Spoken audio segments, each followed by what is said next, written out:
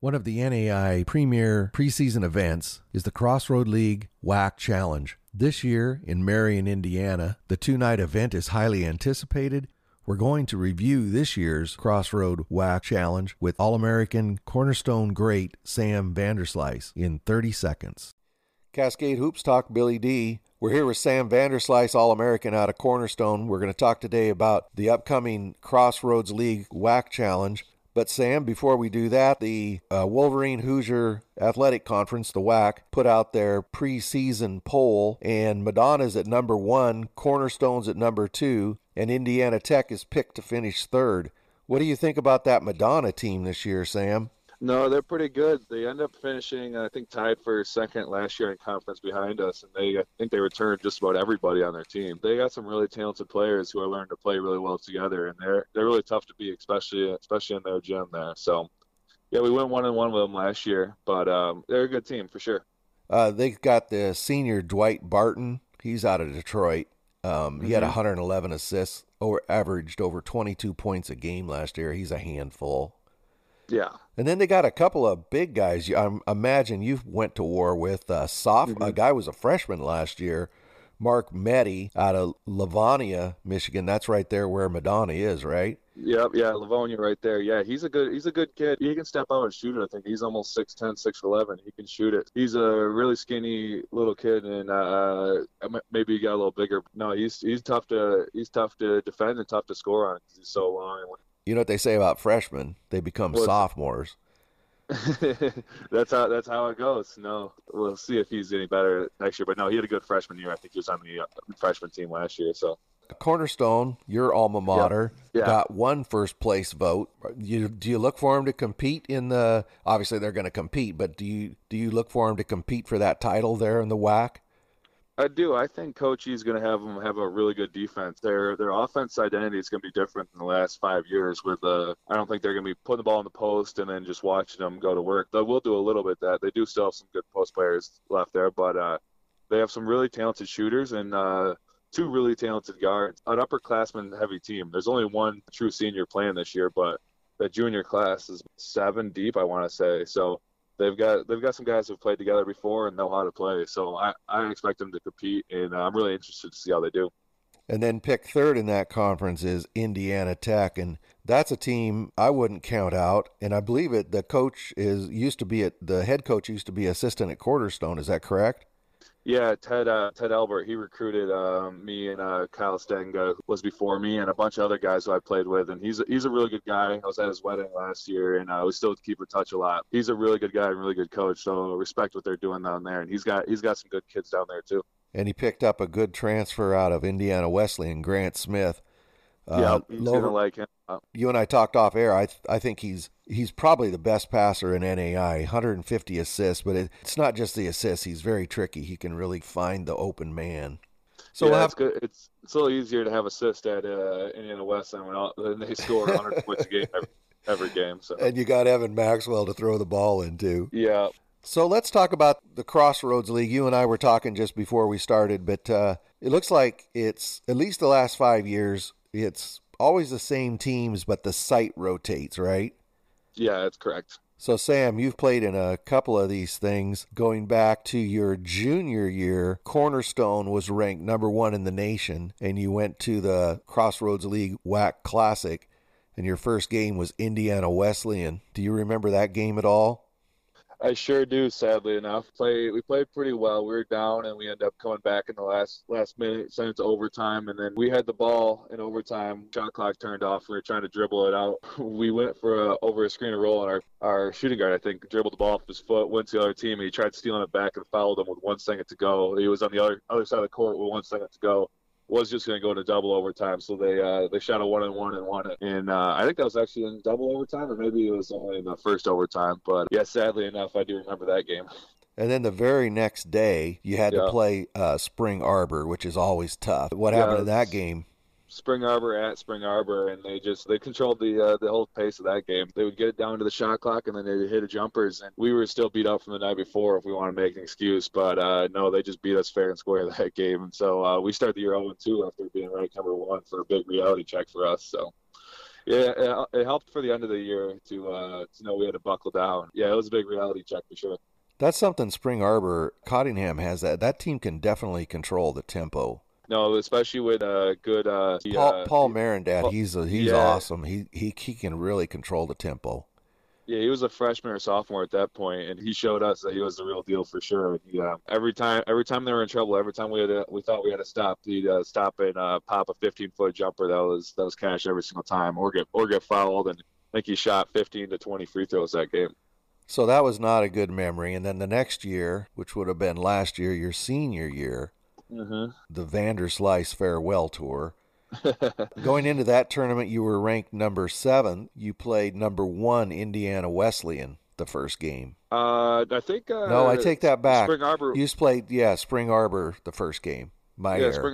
Spring Arbor was the first game, and we ended up beating them. It was close. It was close the whole game. Then we ended up getting a couple buckets in a row, a couple stops at the end. I think we beat them by 10, maybe 15, but I know it was close the whole game. And then the next day we had to play Indiana Wesleyan. They had all their guys from last year, if I want to make an excuse. They all knew how to play together, and they played really well that game. I think Maxwell had 30 points on me.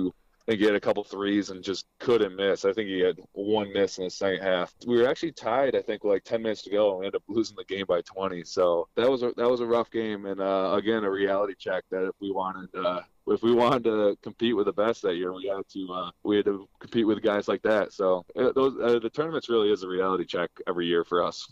So this year, Cornerstone starts with Indiana Wesleyan on Friday, and then also Spring Arbor plays Aquinas. Now, Aquinas had a down year last year. They're picked in the middle of the pack, again with the WHAC. Cornerstone, Spring Arbor, and Indiana Wesleyan should be top-rated teams, and Aquinas can definitely play the spoiler. Now, the tournament this year is at Marion. So that first game with Indiana Wesleyan, Sammy, what I'm really looking forward to is this will be the first opportunity to see Tanner Rubio. He played Division I down at Jacksonville University. He started 25 games down there for Jacksonville. So this will be the first game for him. How's your alma mater going to do against Indiana Wesleyan? Well, these games are always interesting because you can't really say one team has a better scouting report than the other because most time either one has any clue about the other, especially with guys like Tanner Rubio. I remember when Maxwell came in, we had one guy on our team who went to Kansas and he helped out with a practice squad, so he knew who he was, but all he seen was him in practice at Kansas because he never played, or we watched Liberty highlights of him, and that's all we could know based on what he played like. And so maybe they can see some film of him at Jacksonville or wherever you said he was at. But I know Coach E will have those guys ready to play, and all those guys, they've played in this tournament before, so they'll know what to expect, and they'll give them a good fight. That's all you can expect really for the first week. So speaking of unknowns, I'm sure there's a lot of people wondering, what in the world is Cornerstone going to do without the big inside presence, without you? Or this will be the first time in 5 years that Cornerstone has taken the floor without you or Kyle. There's an unknown on the other side as well. One thing that is not an unknown is Spring Arbor. Yeah. They basically have the same team back from last year. Paul Marindat this year is a senior. Brandon Durnell, just a big forward. I believe he's a senior as well. They've just got everybody back. Yeah, and they also have the big guy in the middle, Justin Beckman. I forgot his first name. I played with him all growing up. He went to school a little north of me in high school, so I played with his older brother too, and so I remember him growing up. So it's cool to see him growing up, know his family too. So I played against him a couple times this summer, and he's really helping out too. Jeff Beckman? Yeah, Jeff. Out of Shelby? Jeffrey, yeah. Yep. 10 points, 8.5 rebounds. He was a starter last year. And I apologize, Brandon Durnell is a junior. He's out of Fort Wayne. So somehow they got him from St. Francis. Yeah, or any other Fort Wayne teams down there. So. Aquinas has a young man that went to the same high school as you. He's going to be a freshman. He went to Holland as well. Gabe Overway, 6'8". What do you know about Gabe? He's got a lot of the same talents that Kyle and I had at our high school. We're known for having big Dutch boys, and that's every single year. Like, we got a 6'7", 6'8" big guy who's got some post moves. So I know he said how he's watched Kyle and I play, and he's shaped his game a little bit after ours, and it's a little bit of his own too. So he's a fiery attitude too. It's something you don't really expect coming out of from our high school. He's a good guy that I expect a lot from him. I know Cornerstone was looking at him, and he's a big guy. He's 6'7", 6'8", maybe even. He can throw it down if he gets a chance, or he's got a nice baby hook if he gets one-on-one in the post. So I'm interested in what he does. Well, if he gets to play Crossroads WHAC Challenge, he'll certainly be tested going up against Maxwell. Yeah, I should send him a text to be ready. I remember my first week, and I didn't know if I was playing or not. I got thrown into lineup from St. Francis, and it was before everyone knew he was an All American, and he showed me what college basketball playing was. So. Yeah, Linnup, he was kind of a tricky good. You know, he was a lot better than when you just watched him. He just knew how to get around people. And we went into a game expecting their big guy to be out, who was the guy who was injured for the next year. I forgot his last name, but he was lighting me up, and so Coach at halftime said I was getting light up by a backup. Turns out he was an All-American that year. So yeah, first week you might get an elbow, you might get something to wake you up, and you figure out what college basketball is all like. Well, Sam, it looks like Indiana Wesleyan is going to showcase some new talent. Cornerstone's going to come out and show a new look without Sam or Kyle. Spring Arbor is just going to come out and try to control the tempo. And Aquinas is just going to probably focus on defense and slow some of these powerhouses down. Is that the way you see it? Yeah, Aquinas will be looking to muck it up, but like they do. And they got some good returning guys, too. So, no, I know they've been in the gym all summer, just like each and every one of these teams is. So, they should muck it up. I expect 4 close games whenever this tournament is. So October 25th and 6th in Marion. Look for that Crossroads League WHAC Challenge. And Sam, it looks like it's going to be a good weekend. For sure. No, I'm looking forward to all those games. And I don't think I'll make it out to Marion, but I'm looking forward to watching those games online for sure. Hey, Sam, thanks a lot for taking the time, talking some NAIA basketball with us. We hope to get you back on regularly this year to talk about what's going on in the WHAC. Hopefully you can do that and give people an update on what's going on in that league. Definitely. No, looking forward to having the season start.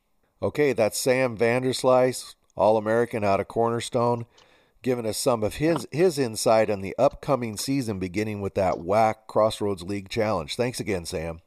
Yep, definitely. We'll see you later. We'd like to remind you this podcast is exclusively owned by Cascade Hoops Talk. It may not be used in portion or entirety without exclusive written permission from Cascade Hoops Talk. Thank you for listening.